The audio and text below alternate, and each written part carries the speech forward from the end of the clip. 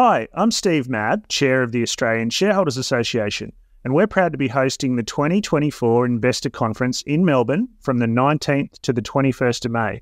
And we're stoked that Phil, the host of this podcast, is going to be our special guest MC. If you haven't heard much about the ASA conference, it's a flagship event that attracts around 300 investors and industry professionals, including the chair of National Australia Bank this year, the chair of AGL. We have Dr. Sam Hupert, the founder and CEO of Pro Medicus, and we've also got Richard White, the founder and CEO of WiseTech, coming along with many others. For a limited time, new members can enjoy special pricing on registration for the upcoming conference, along with a complimentary 12-month digital membership with the ASA. That's 2-day conference registration plus 1-year ASA membership for $499, a saving of $150. Simply search for Australian Shareholders Conference Register, click on 2-day conference non-member, enter the discount code MEM, as in member, 499, the number's 499, so that's MEM 499 to claim your special offer.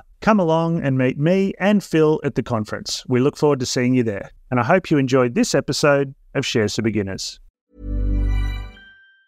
Ever catch yourself eating the same flavorless dinner 3 days in a row? Dreaming of something better? Well, HelloFresh is your guilt-free dream come true, baby. It's me, Keke Palmer. Let's wake up those taste buds with hot, juicy pecan-crusted chicken or garlic butter shrimp scampi. Hello Fresh. Stop dreaming of all the delicious possibilities and dig in at HelloFresh.com. Let's get this dinner party started.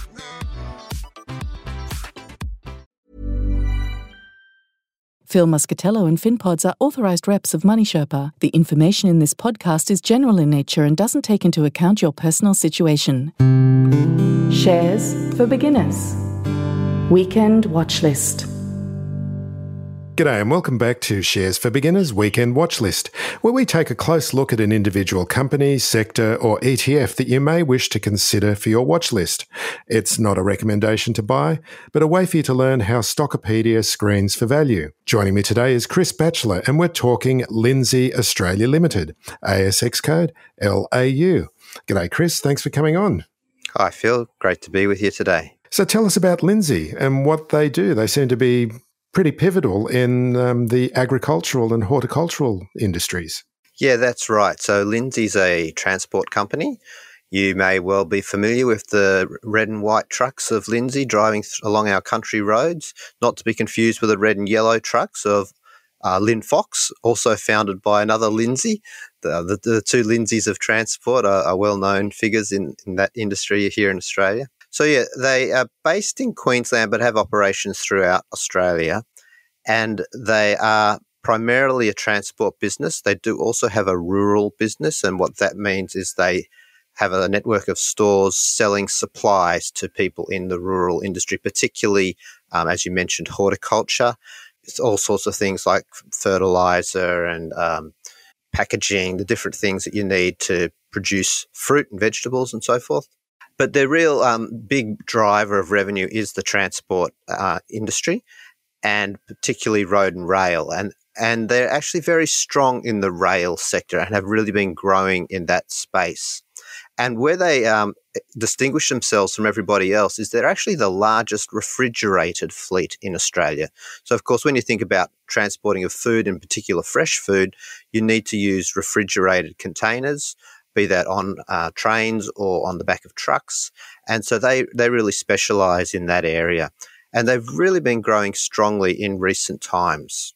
They've been involved in refrigeration. I believe they were pioneers of refrigeration and truck refrigeration in particular for, I think, back in the 50s, weren't they?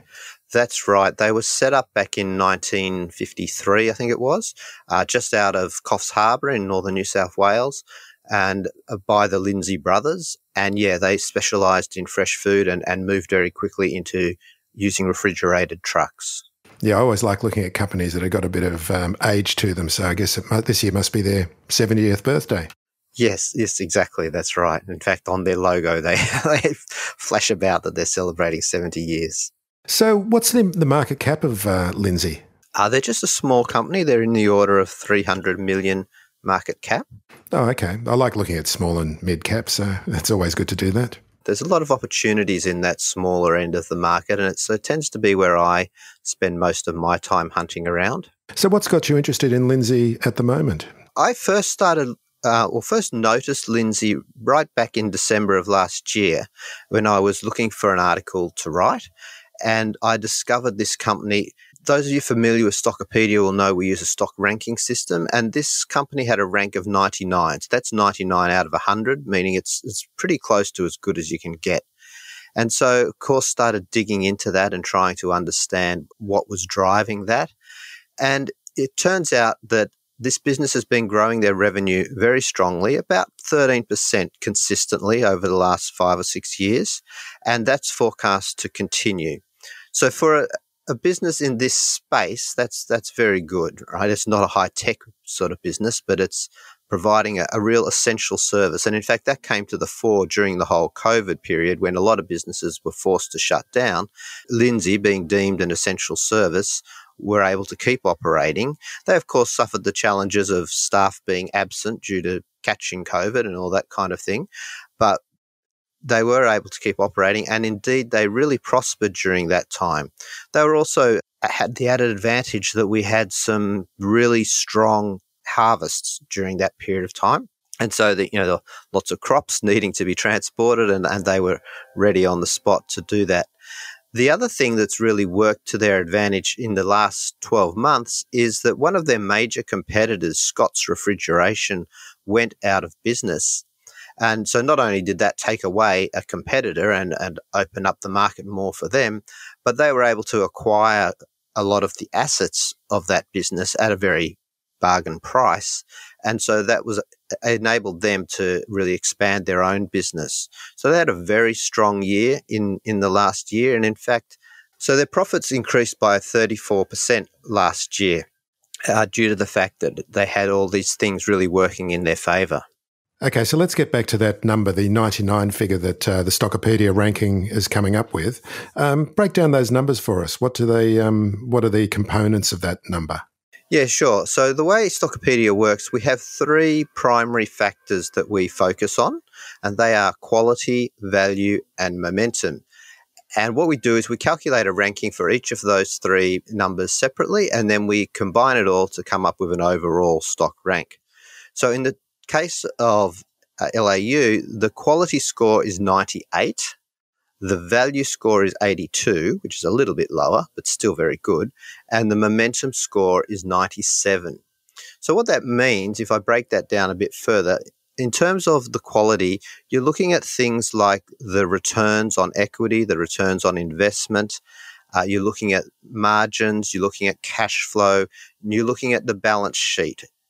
So in this case, the cash flow is very strong. The balance sheet is very healthy. They use a bit of debt, but it's within very well managed limits, and they have, as I mentioned, very strong earnings and revenue growth. So that's contributing to their great quality score.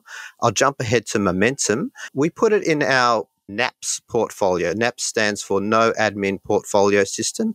So that's a portfolio that we set up back on the 1st of January, or the 3rd of January, I think was the first business day. And we basically just set and forget that portfolio. And when we did that, we chose the top 20 stocks across the Australian market. And it's a pretty simple thing. We just took the top ranked stocks and we took 2 from each sector so as to provide some diversification.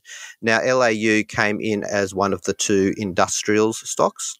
So it sat in that portfolio. And as I said, that was set up at the start of the year.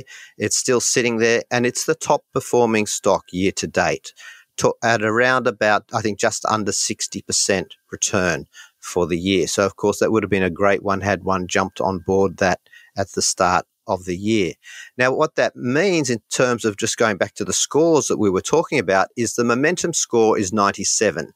As you can imagine, with the price having risen so strongly in the course of the last, well, that's 9 months, but it also had been rising strongly in the prior year as well, that's contributing to a really strong momentum score. The other component of the momentum score is the earnings analysts' forecasts, and they have also been increasing. As I have described, the very positive environment around this business.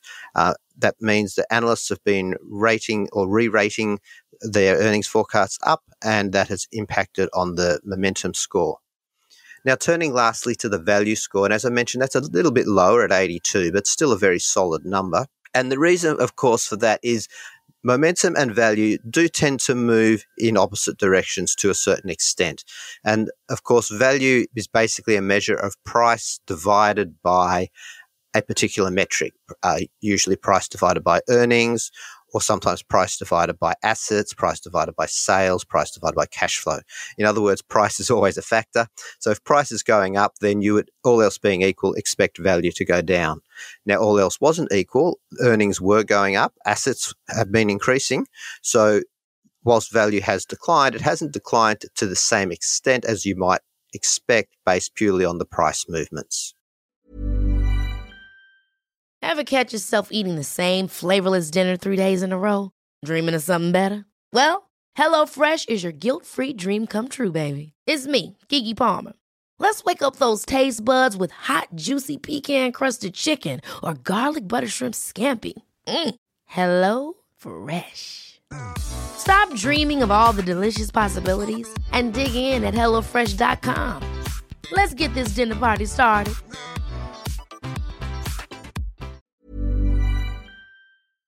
Are you picking shares on gut instinct, buying on press tips or rumours? Do you struggle to find the time to keep up with the research and analysis that goes into evaluating potential stocks? Stockopedia are pleased to offer a special deal to listeners of this podcast, a 14-day free trial and a 10% discount on the first year of membership. Sign up now at y.stockopedia.com/SFB. There's no better time to access the most comprehensive, easy-to-use investing toolbox for DIY share investors.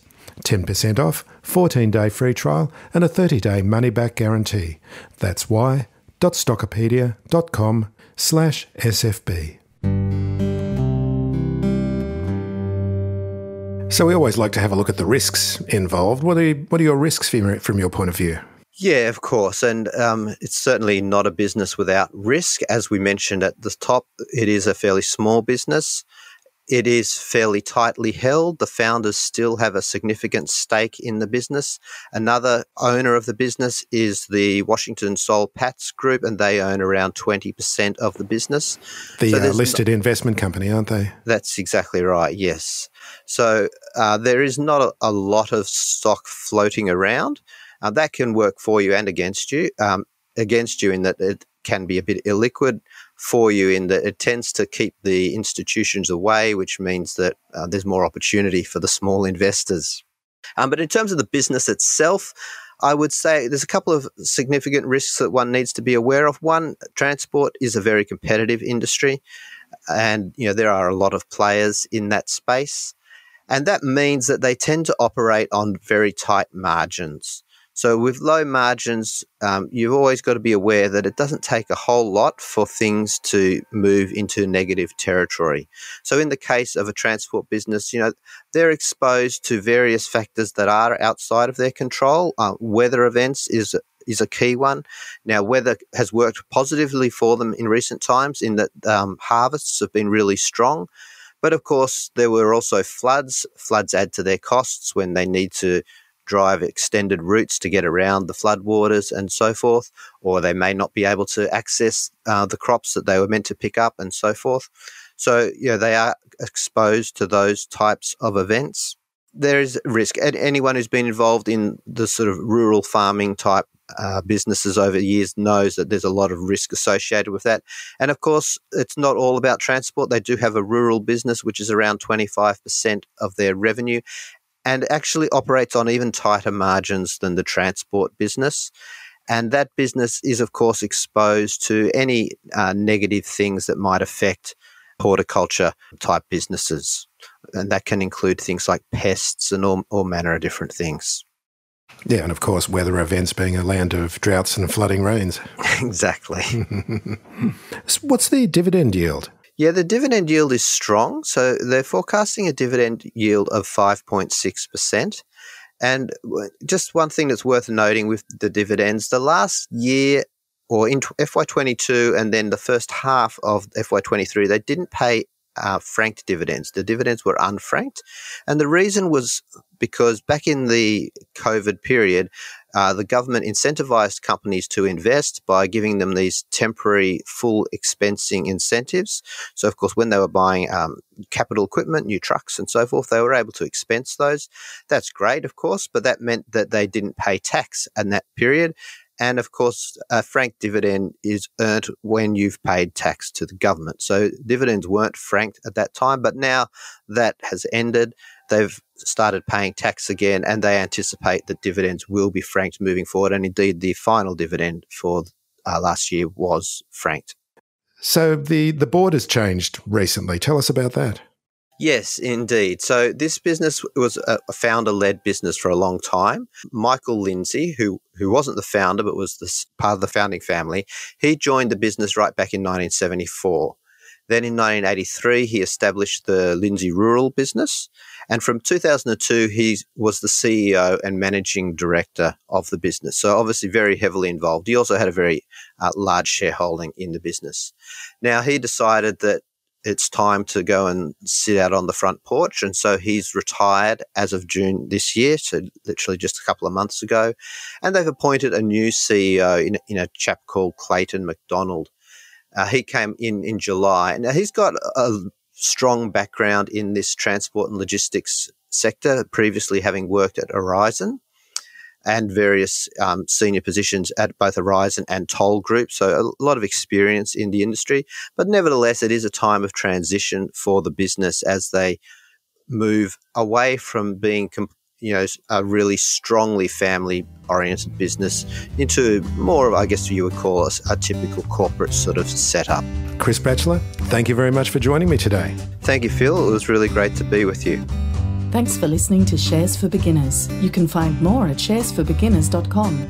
If you enjoy listening, please take a moment to rate or review in your podcast player, or tell a friend who might want to learn more about investing for their future.